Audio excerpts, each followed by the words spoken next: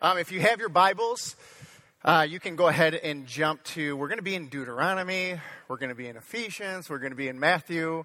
We're going to jump around a little bit, but those three are mostly where we're going to be. This is the last week of our series called The Undivided Self. And if you've been following along, what you're recognizing is we are naming the fact that you and I show up differently in different places. Whether it's with our neighbors, whether it's with our family, whether it's with our coworkers, whether it's with strangers or as a citizen, we show up differently in different spaces depending on who we're with. It's a thing we all do. I was thinking about this for an example of what does it look like. I was sitting there and I was talking with my neighbor. I took down my Christmas lights. You can applaud. It's okay. Thank you. Thank you. It's a big deal. I took them down. He left his up. I let his wife know that he left those up. Not appreciated, right? And then I go into the house, and our kids are doing something that I don't appreciate, and I might find myself yelling. Those are two totally different ways of showing up, depending on who I'm with or where I am. Some of you are going to go to a Super Bowl party, or some of you go and hang out with certain friends, and you're grateful that your coworkers are not around to see you. Because how you show up at work is different than how you show up elsewhere. What we long for is this unified, this way of showing up no matter where we are. And we want to be able to show up consistently, where there isn't a gap between how we're acting. Dallas Willard once said that a disciple of Jesus today is someone who asks this question: what would Jesus do if he were me? What would Jesus do if he were you as a neighbor? What would Jesus do if he were you as a spouse? As a father, as a mother? What would Jesus do if he were a coworker, if he were you as a coworker? And the interesting thing is we don't always have that answer, do we? We desire to live a life like Jesus. And then our desire to live an undivided life has to be matched with our desire to live like Jesus, because that's how he lived. But the thing is it's not that easy, is it? Because fear and anxiety, this idea that we want to belong, we want to feel valued, we want to feel worthy. So how we show up isn't always the same because of fear and anxiety. And the thing is that this is not a new thing for us. This is not a new thing for human beings. This goes back thousands of years. In fact, this goes on, and we read it through Scripture of times and time again where people are showing up differently depending on who they're with. There are these religious leaders, the Pharisees and the Sadducees, and what they do is they try to trap Jesus. Matthew documents this time in Jesus' life where these Pharisees and Sadducees try to catch him living a divided life. And the interesting thing is that as they're going through it, what we are to take from this story is how did Jesus? What would Jesus do if he were you? Well, we're going to find out in this story that Matthew documents. So here's the kind of the backdrop of what we're seeing in this story. The Sadducees, they start to question Jesus. And they question him in a way that they want to trap him, they want to trip him up, they want to show a contradiction. And so what they do is they start asking him about how do we pay taxes to Caesar? Now you can imagine if Jesus answers the wrong way about paying taxes to Caesar, you can imagine what's going to happen to him. So he gives this brilliant response. And I'm not going to go through that. You can read it. It's in Matthew 22. And then they ask him about marriage and resurrection. Now, the Sadducees did not believe in resurrection, okay? So they ask him this. And again, he answers brilliantly to a point where the Sadducees leave. And that's where we pick up. Now, when the Pharisees heard that he had silenced the Sadducees, they assembled together, and one of them, an expert in religious law, asked him a question to test him.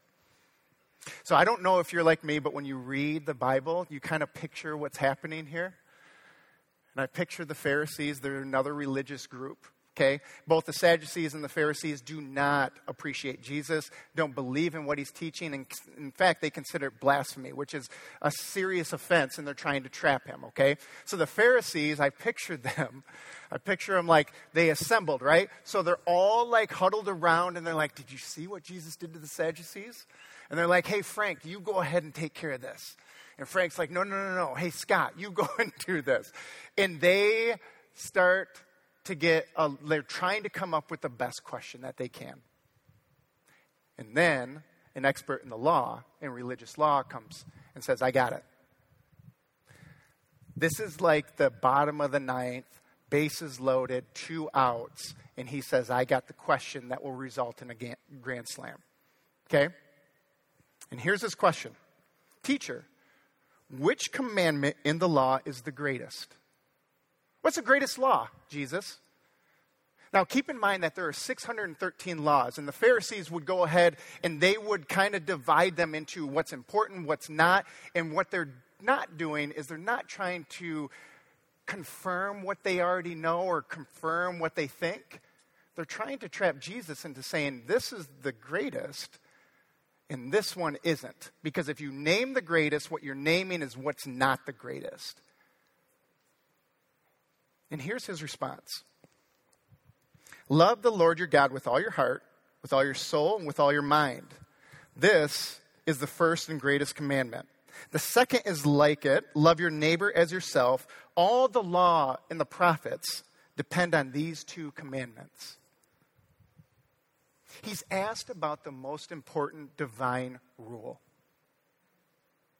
In an attempt, in a last-ditch effort to trap him, he's asked about the most important divine rule, and what he names is what we know as the Shema. The Shema is a religious prayer. It's a practice that Orthodox Jews practice at least twice a day. It is everything. It is everything to them. And what he's quoting, and what the Pharisees would recognize, is that he's quoting scripture from Deuteronomy. They understand where this would be in the Torah. This is nothing new to them. And what we read in Deuteronomy, I want you to hear these words. It says, "Hear, O Israel, the Lord our God, the Lord is one." Notice no division. Love the Lord your God with all your heart and with all your soul and with all your strength. These commandments that I give you today are to be on your hearts. Impress them on your children. Talk about them when you sit at home and when you walk along the road. When you lie down and when you get up, tie them as symbols on your hands and bind them on your foreheads. Write them on the door frames of your houses and your gates. There is no division. There is no divided self when he's considering what the greatest commandment is. What he's saying in this is, you have to love God with all of your being. Don't love God with just some of your being and then love your addiction. Don't just love God with some of your being and then love the anger that you feel when someone does something wrong to you. Don't love God with some of your being and love the material things that you strive to get and purchase. Love God with all your heart and with all your soul and with all your strength. Love God with all of your being. There is no divided self in this. And then he doesn't stop there. Jesus doesn't stop there, but he names a second thing. And he says the second is like it. Love your neighbor as yourself. This, to me, this speaks of what we can often fall into, which is selfishness. What's best for me in this moment? And what Jesus is saying, what we are to consider is serving others, loving others, caring for others, considering others. Love others as yourself. In both Matthew's account and the scripture that we find in Deuteronomy, do you notice this complete harmony in how the authors describe the daily life in somebody's faith? There's not a divided self. It beautifully ties one person's whole self to their relationship with the Creator.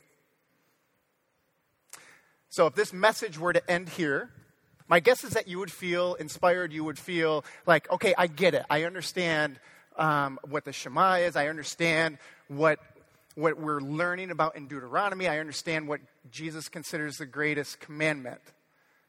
And then you might leave this gym, and you might go home, and you might have lunch.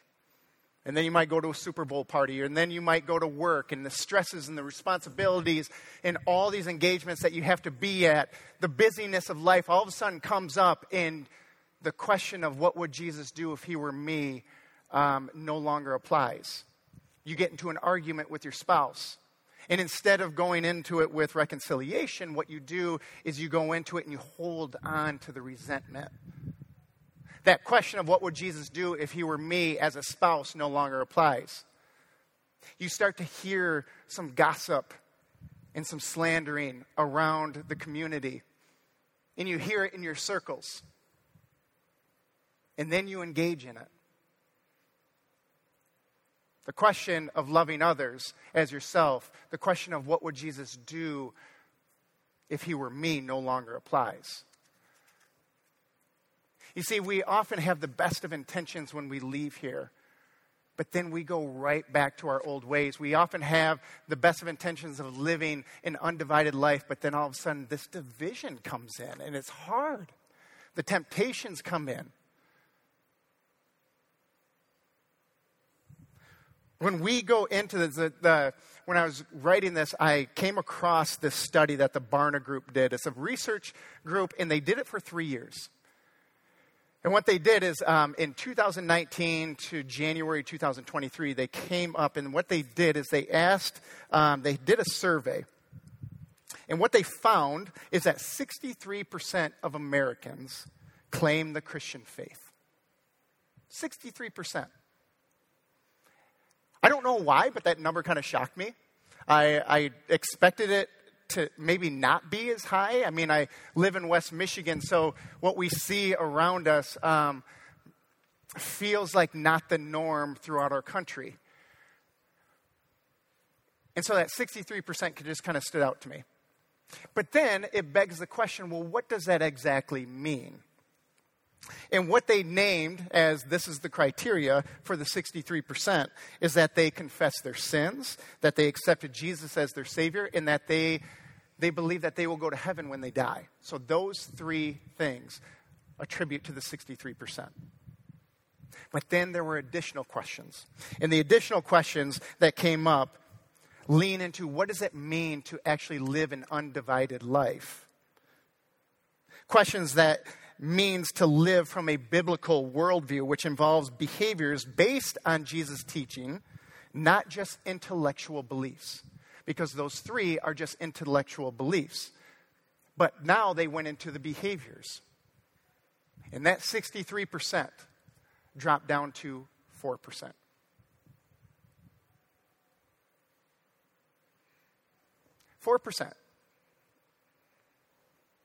And I wonder how many of us, when we look at this and say 63% to 4%, that is a divided self. That is somebody who believes in Jesus, but then their behaviors are not according to the biblical worldview or how we are to live according to how Jesus lived. The terminology that Barna uses is integrated disciples. And unfortunately, what we see as a community is that we value convenience and comfort. We value consumption. And it's this gravitational force that almost seems to pull us away and create a divided self. Especially this time of year. If you don't believe me, go to a gym membership. Go to a gym. I go to Snap. You can go to Planet Fitness. You can go to the Y. And you ask them a question. Ask them, when is your busiest month? When do you think they'll say it? January. Is that true? Thank you. Scott. He's very familiar with this world. Now, when do you think those numbers tail off? That's the second question that you can ask them. That soon? I would say April. I would give it a couple months, maybe after spring break. But it's not soon after. You're not wrong. What we notice is we have the best of intentions to live an undivided life, but then busyness, and we fall right back into our same old habits. People have these best of intentions. You're not alone in this, and grace abounds, and I'm no different, okay? In fact, I'm reading this book. It's called Atomic Habits by James Clear. This is really good. I'm reading this with my family, and it's because I want to change some of my habits. So I'll let you in on a little secret, a little habit of mine. 9:30 p.m. 9:30 p.m. comes around, and we get these cookies. It's like a peanut butter with a chocolate chip, and then it's half dipped in chocolate. Yeah.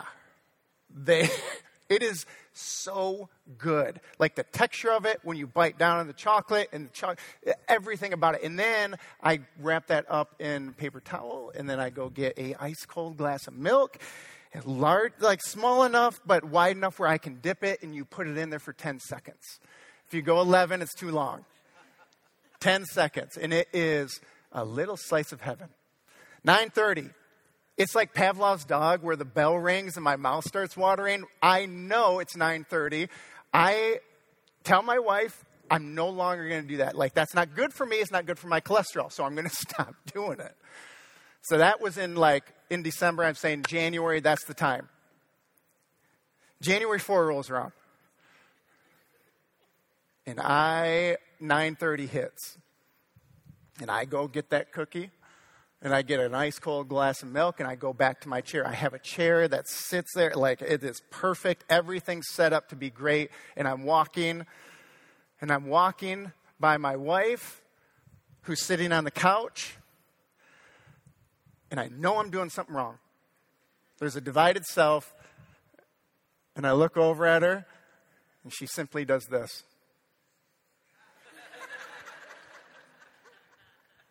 Subtle. Real subtle, very effective. I was mad and didn't have any right to be mad at that.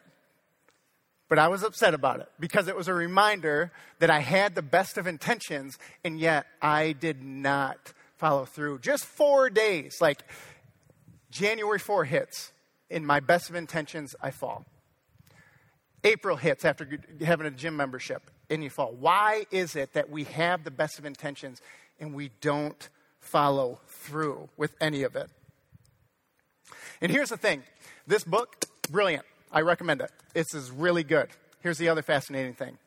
What you learn in this book is what has been taught for thousands of years in Scripture. There is no difference. The Apostle Paul, he writes a letter to a church in Ephesus. And just a little background of what Ephesus is like. It's a super wealthy town. They have everything they need. They have everything they want. There are no, wants and desires that aren't at their fingertips, okay? And what often happens when we have an abundance of something is that it's never enough, and we want more, and we want more. And what they do is they start leaning in to some unhealthy habits. They start leaning into a divided self. They start leaning in to some pagan gods that they think are going to give them all the stuff that they want and need. And Paul calls them out. And he recognizes exactly what's happening. But Paul names something in his letter to the church in Ephesus. He names something about why we often fall short of our habits, why we continue to live a divided life. And I'm going to read this through, and I'm going to ask if you can pick up on what he's naming might be the reasons that we fall short of continuing with our good habits. It says, that, however, is not the way of life you learned when you heard about Christ and were taught in him with accordance with the truth that is in Jesus. You were taught with regard to your former way of life to put off your old self, which is being corrupted by its deceitful desires, and to be made new in the attitude of your minds, and to put on your new self, created to be like God in true righteousness and holiness. What stands out to you in this? Is it this? Go to the next slide. Put off your old self, being corrupted by deceitful desires, and to put on your new self that is made in the righteousness and holiness, in alignment. To put off your old self, which is a divided self, and to put on your new self, which is undivided. What Paul's naming here is simply an identity. What Paul's naming are not the outcomes. What he's not naming are the habits. No, what he's naming is, who are you? What is your identity? What is your self? What is your old self and what is your new self? In this book, I want to show these circles here. And it goes into these 3 layers of behavioral change. You see, what we often focus on when we want to change something is the outcomes, is the outer ring. What Paul's talking about is an identity. When we have an identity, it leads to a process in a system because that's who we are. It's everything. It's why Jesus was talking about what is the greatest commandment is to love God with everything that you are. It is your identity. And then we have the processes, and what ends up happening are the outcomes. If we go to the next slide, where we often kind of focus on is we go from an outcome-based habit, right? We go from, I want to, let's go back to the cookie example. I want to stop eating the cookie, but what if my definition of my identity was, I want to be a healthy person? My son asked me a question. He goes, what identity, when we were kind of discussing this book, what identity would you want to live into? And I originally, when I was reading this book, I said, I want to have more, I don't want to yell at my kids as much. I don't want to lose my temper. I don't want to show anger as much. And that was an outcome-based. But if I were to look at the identity piece, it would be, I want to be a more patient father. That is a completely different perspective. What Paul's naming in here is, what is your identity? What does that look like? Because if you focus on your identity, then the process and the systems and I would then recognize that as a patient father, what are my triggers to not being a patient father? Well, not getting enough sleep. So then, in order to be a patient father, I would then go ahead and go to bed instead of saying, we got one more in us for Netflix. We got one more show in us. I would know the value of getting enough sleep. I would know the value. I wouldn't go and buy the cookie anymore, right? Because I want to be a healthy person. I would go to the gym. I would create time. It's all focused from our identity, and Paul names it beautifully. Take off your old self and put on your new self. And those are all really healthy identities for us to live into. But I sometimes wonder if we feel like we've messed up too much, or we feel like we're not worthy, or we're not of value. And so the identity of being a follower of Jesus, that we're not worthy of having that identity. And I'm here to tell you that is as far from the truth as you can be. That grace abounds, that God sent his son to die on the cross for you and for me because he knew we would live a divided life. When we look at our identity, I wonder how many of us, instead of focusing on our identity as being a follower of Jesus, how many of us focus on the outcomes, that we want to read a devotional more, that we want to pray more, that we want to serve more. Those are all outcomes. If you were to focus on your identity of being made in the image of God, of being a child of God, as being somebody who follows Jesus, what you would soon recognize is that identity is going to start filtering in to our everyday lives. where we don't show a divided self. You say, that's great, Ben. How do we do it? What does that look like? If you're asking that question, you're not alone. That has been asked for thousands of years, to a point where Paul then goes from an identity to what does this mean in our everyday life? And so if we keep reading in Ephesians, he's going to name these for us. And I'm going to go through these slowly, because there's a this and then there's a that. There's a divided life and then there's an undivided life. Listen to how he describes this. In Ephesians chapter 22, verse 25. Therefore, each of you must put off falsehood, must stop lying, must stop being dishonest, and speak truthfully to your neighbor, for we are all members of one body. Notice the lack of division. He names it right there. In your anger, do not sin. Do not let the sun go down while you are still angry. And do not give the devil a foothold. Let me just quick pause here for a minute. The enemy loves it when you and I show a divided life. The enemy loves it when there's a contradiction. Because what it does is it shows an example of somebody who says one thing and then does another thing. And the enemy just loves having that foothold. And Paul wants to name that with this church in Ephesus. Anyone who has been stealing must steal no longer, but must work, doing something useful with their own hands, that they may have something to share with those in need. If you're sitting there and you're like, well, I don't steal, that's good.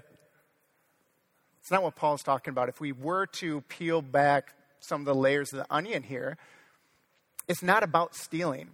It's about being selfish and not considering others, not loving God and loving others as yourself. What he's saying is, when you steal, you are not considering somebody else.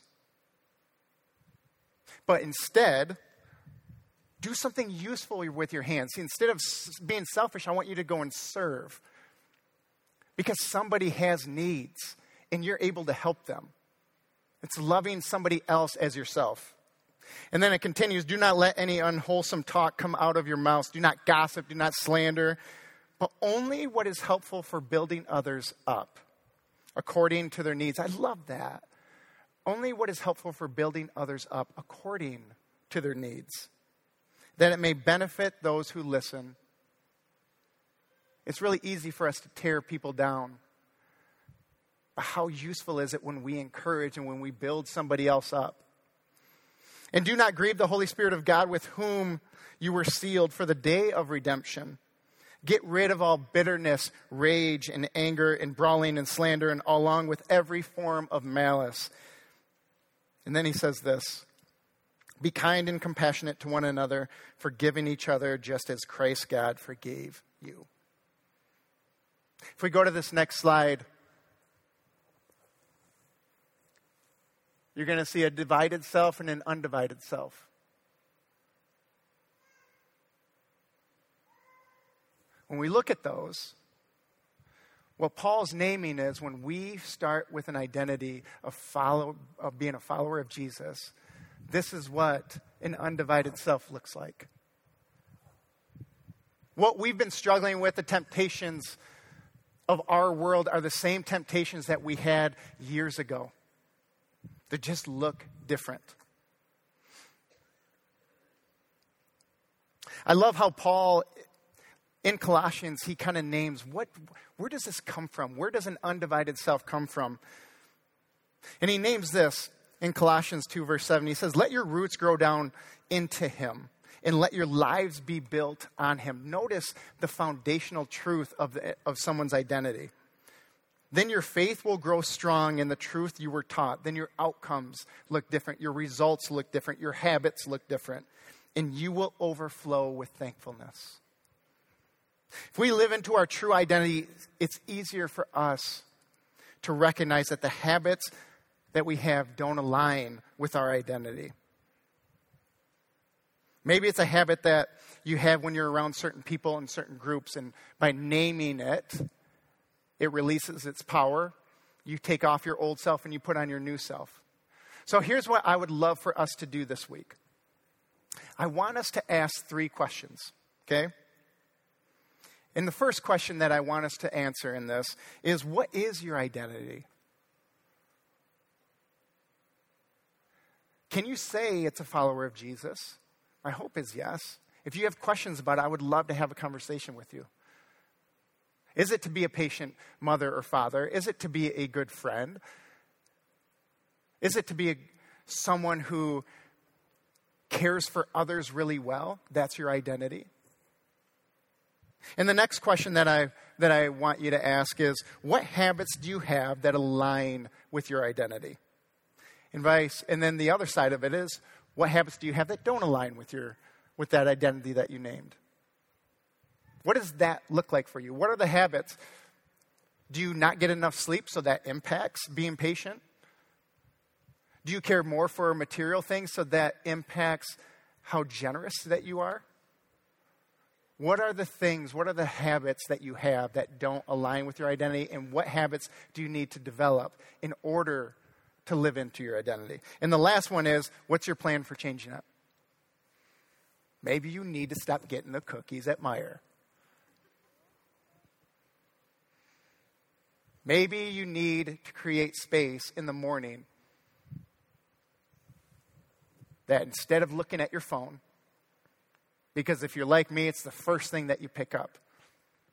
Maybe instead of that, and you want to be somebody who dives into the Word right away, maybe you plug your phone in away from your bed so you can't reach it. And you put your Bible or you put your devotional next to you. By having an identity that you name and that you want to live into, it changes the way that we act and it changes the outcomes. Does that make sense? So I think it's only fitting that we end with the sacrament of communion. Because what we're recognizing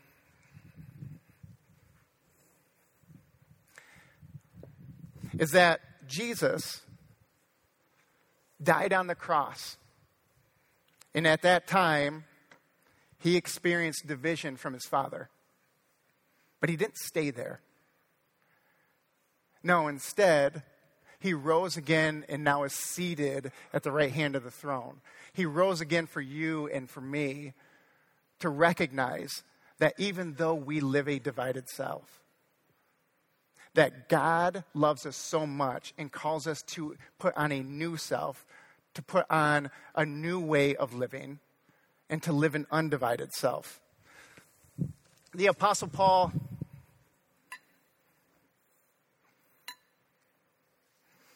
he recounts the night that Jesus was betrayed. He says, the Lord Jesus, on the night he was betrayed, he took the bread. And when he had given thanks, he broke it and said, this is my body, which is broken for you. Do this in remembrance of me. And in the same way, after he had given thanks and after they had supper, he had taken the cup. And he said, this is my blood of the new covenant, which is poured for you. When we drink this, do this in remembrance of me. For whenever you eat this bread and drink from this cup, you proclaim the Lord's coming. And I hope we take that to heart. I hope we recognize exactly what God did for you and I. Will you please pray with me? Heavenly Father, God, I thank you so much for this morning. God, I thank you for the identity that you call us to.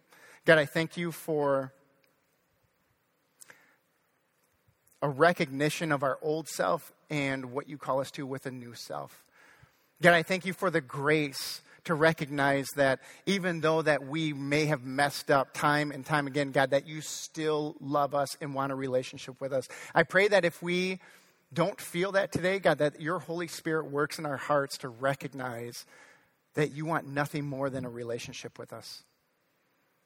God, I thank you for the sacrament of communion, that we can join together and recognize what your Son did for us. We love you, God, and it's in your Son's name we pray. Amen.